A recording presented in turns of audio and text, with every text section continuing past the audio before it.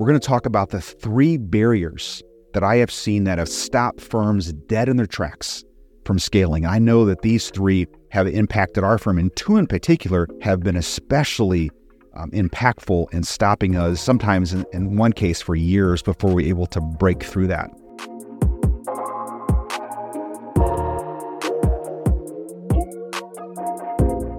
Well, hello and welcome to the J. Sterling Hughes Show, where we share the secrets and the strategies of how we are building a rapidly growing law practice. Over the past 9 years, we have grown from 0 attorneys to 25 and doing over $15 million in revenue.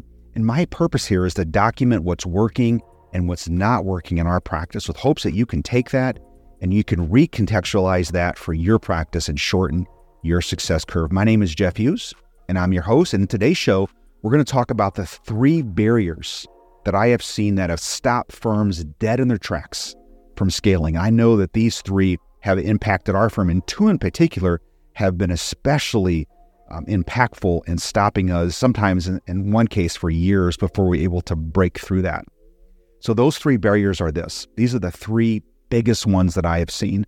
First, it starts at the top, and that's having ineffective leadership. The second one is poor marketing, poor lead generation, attention getting with clients. And the third one is not having a scalable infrastructure. Now, also our firm, over the years, I have seen it reach these points where we kind of stopped in our growth and had a reset. And I've seen this in other firms as well. So these barriers a lot of times tend to show up at these areas or these parts of the timeline of a growth of a firm. So usually that happens right around 2 attorneys going to 3 attorneys and about $1 million to $2 million in revenue. When a firm hits that point, a lot of times they just stop and they don't grow much beyond that because they run into one or more of these barriers. Firms that grow past it are able to work through these barriers until they come up again. And usually the second time this tends to show up is around 7 to 8 lawyers and right around that $2.5 to $3.5 million mark. And the next point where firms tend to hit the wall a little bit around these barriers is when they get to about 20 to 25 lawyers and find that $8 to $10 million mark is where they tend to run into these issues. So that could come obviously with fewer lawyers and more revenue, or more revenue and whatever the combination is, but it tends to happen around those particular points in an evolution of a firm. And I know in our practice, that is definitely when we hit the wall and had to reconfigure the firm and identify one or more of these barriers that we are running into and develop ways to break through those barriers. And if I were to speculate, we're at that $15 million, 25 lawyer part in our growth right now. My guess is we can get to somewhere close to 30 million before we hit another one of these walls and have to break through yet again and reinvent the firm, so to speak. All right, the first barrier that prevents law firms from scaling is ineffective leadership up top. And let me be really careful here. I am not casting stones on lawyers that are exceptional technicians and exceptional lawyers who have not yet developed their leadership capacity. I'm identifying that as a reason why firms do not grow beyond 1, 2, or 3. In our space, in the family law space, the vast majority, I would say 97 to 98% of our competitors are 1 attorney, 2 attorneys, maybe 3 attorney firms. Very few go beyond that. And that's primarily because these lawyers are exceptional people and exceptional lawyers, but they are not good at delegating, training, inspiring, and motivating and leading others in the growth of that firm. So when firms start up, these lawyers have to do everything to get the firm going, and they tend not to grow out of that. The area that they tend to struggle with the most is in this area of delegating, because naturally someone else will not do it as well as them. And this showed up recently in a conversation I had with a local attorney who is an exceptional attorney, has a great practice, 8 attorneys, but they've been at that size for as long as I've known him, which is well over 20 years. And what's interesting is in that conversation, he was really candid with me. He's like, I would love to grow to where you're at, but I am not willing to give up control. I don't want the growth. I'd rather have the control. And that is a trade-off that you have to make. You can either have growth or you can have control. And in our space, the space where our firms are serving individuals, it's extremely fragmented. And that is the standard in our world, where most firms, most leaders of law firms haven't yet developed that ability to delegate in order to grow and to give up control in order to grow. In our firm, the most valuable leaders and lawyers in our firm are those who are able to train others, bring them up, and replace themselves. And that's counterintuitive, because you replace yourself, you lose your job. Not in our practice. You replace yourself, you get elevated, because we want you to keep doing that with other lawyers that are on your team. All right, the second barrier that prevents law firms from scaling is poor marketing. Now, when I talk about marketing, think of in its rawest form is simply getting the attention of potential clients for your practice. And there are a million ways to do that. And frankly, of these three barriers, this is the easiest to break through. And primarily, the reason why it is the easiest to break through is that you can go out and you can buy effective marketing. You can buy good marketing. You don't have to naturally know that yourself. Most practices that are not able to scale, who are caught by this, are not willing to spend the money over the period of time that it requires in order to develop that ability to break through this particular barrier. Or it shows up like this, where they are able to spend the money, but they're not able to handle the influx of new clients because their intake system is poor, or because their sales system is not where it needs to be. So that to them means, well, my marketing must not be effective because I'm not making more money. Well, a lot of the times it's because the intake system is so bad, or because the sales process is so bad. So when I use the term poor marketing, what has to go along with that is a good system to bring those potential clients into the firm, and also to share your story in a way that they feel confident to choose you over all of the options that are out there. So many firms focus on building a referral-based practice, and that is great. Those are the best clients, and you have to pay the least for them. The challenge there is that it takes so long to build a big referral practice, or at least one that scales beyond one or two lawyers. It's just really difficult. It's really time consuming. So if you're going to scale, you got to move beyond just a referral-based practice.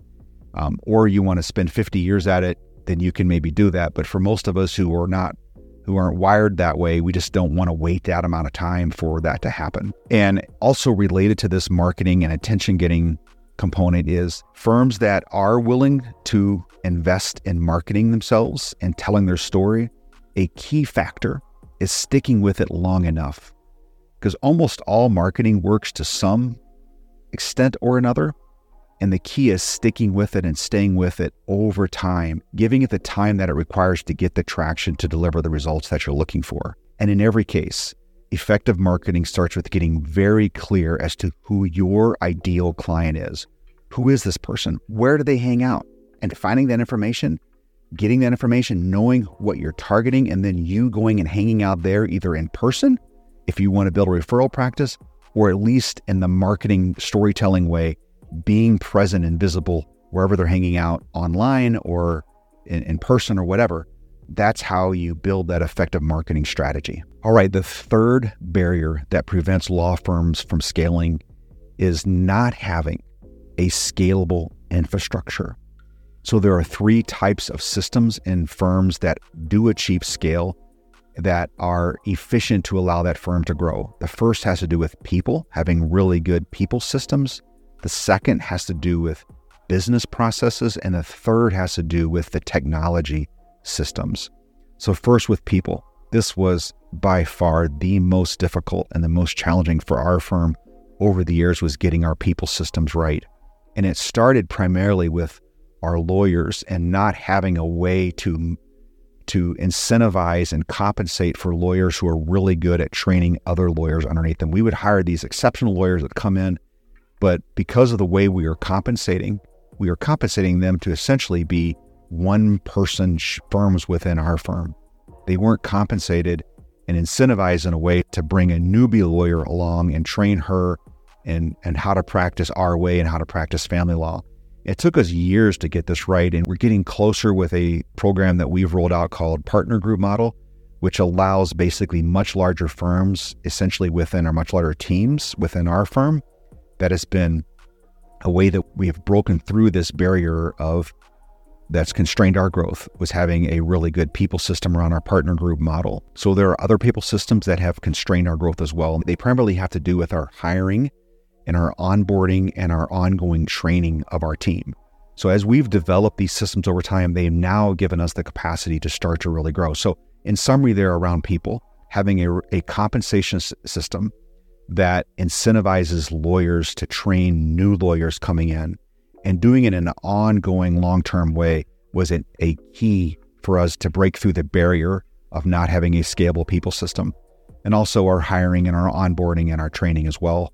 Those are the things, the main areas around our people systems that we've had to pick up and grow. The second is business processes, and in particular, having a really high quality workflow process for our attorneys and our paralegals to follow. And it's taken us years to develop a process that is tech-enabled to allow our team to grow. But finally, we're at this point now where we have the processes in place that are scalable, that allow our attorneys to do more work in less time and serve our clients in a much better way. And the third area of processes in our tech stack, and it starts with our CRM, our client relations management tool. And lawyers may know this as Clio or Westlaw or Smokeball. There's a whole bunch of them out there. In our particular case, we chose to go with a much more robust system that is more expensive to maintain and to configure. But we felt that we knew we were going to grow. We wanted to scale as a team, and we didn't want our data management to hold us back. So we invested early on Salesforce, and that has given us the capacity to grow much beyond the 25 lawyers where we are today. And so now we have the proper technology systems in place, starting first with our Salesforce program that we've developed, but also with our tech stack around our communication with Slack, our email systems that we use, using Google and all of the tools that are related to that. And we have other tech tools that we've bolted onto that to enable our team to scale beyond where we're at right now. So I hope what I've shared with you about these three barriers enable you to build your practice. And as you approach one or more of these barriers, you're able to identify them quicker and build the right processes and systems to break through them.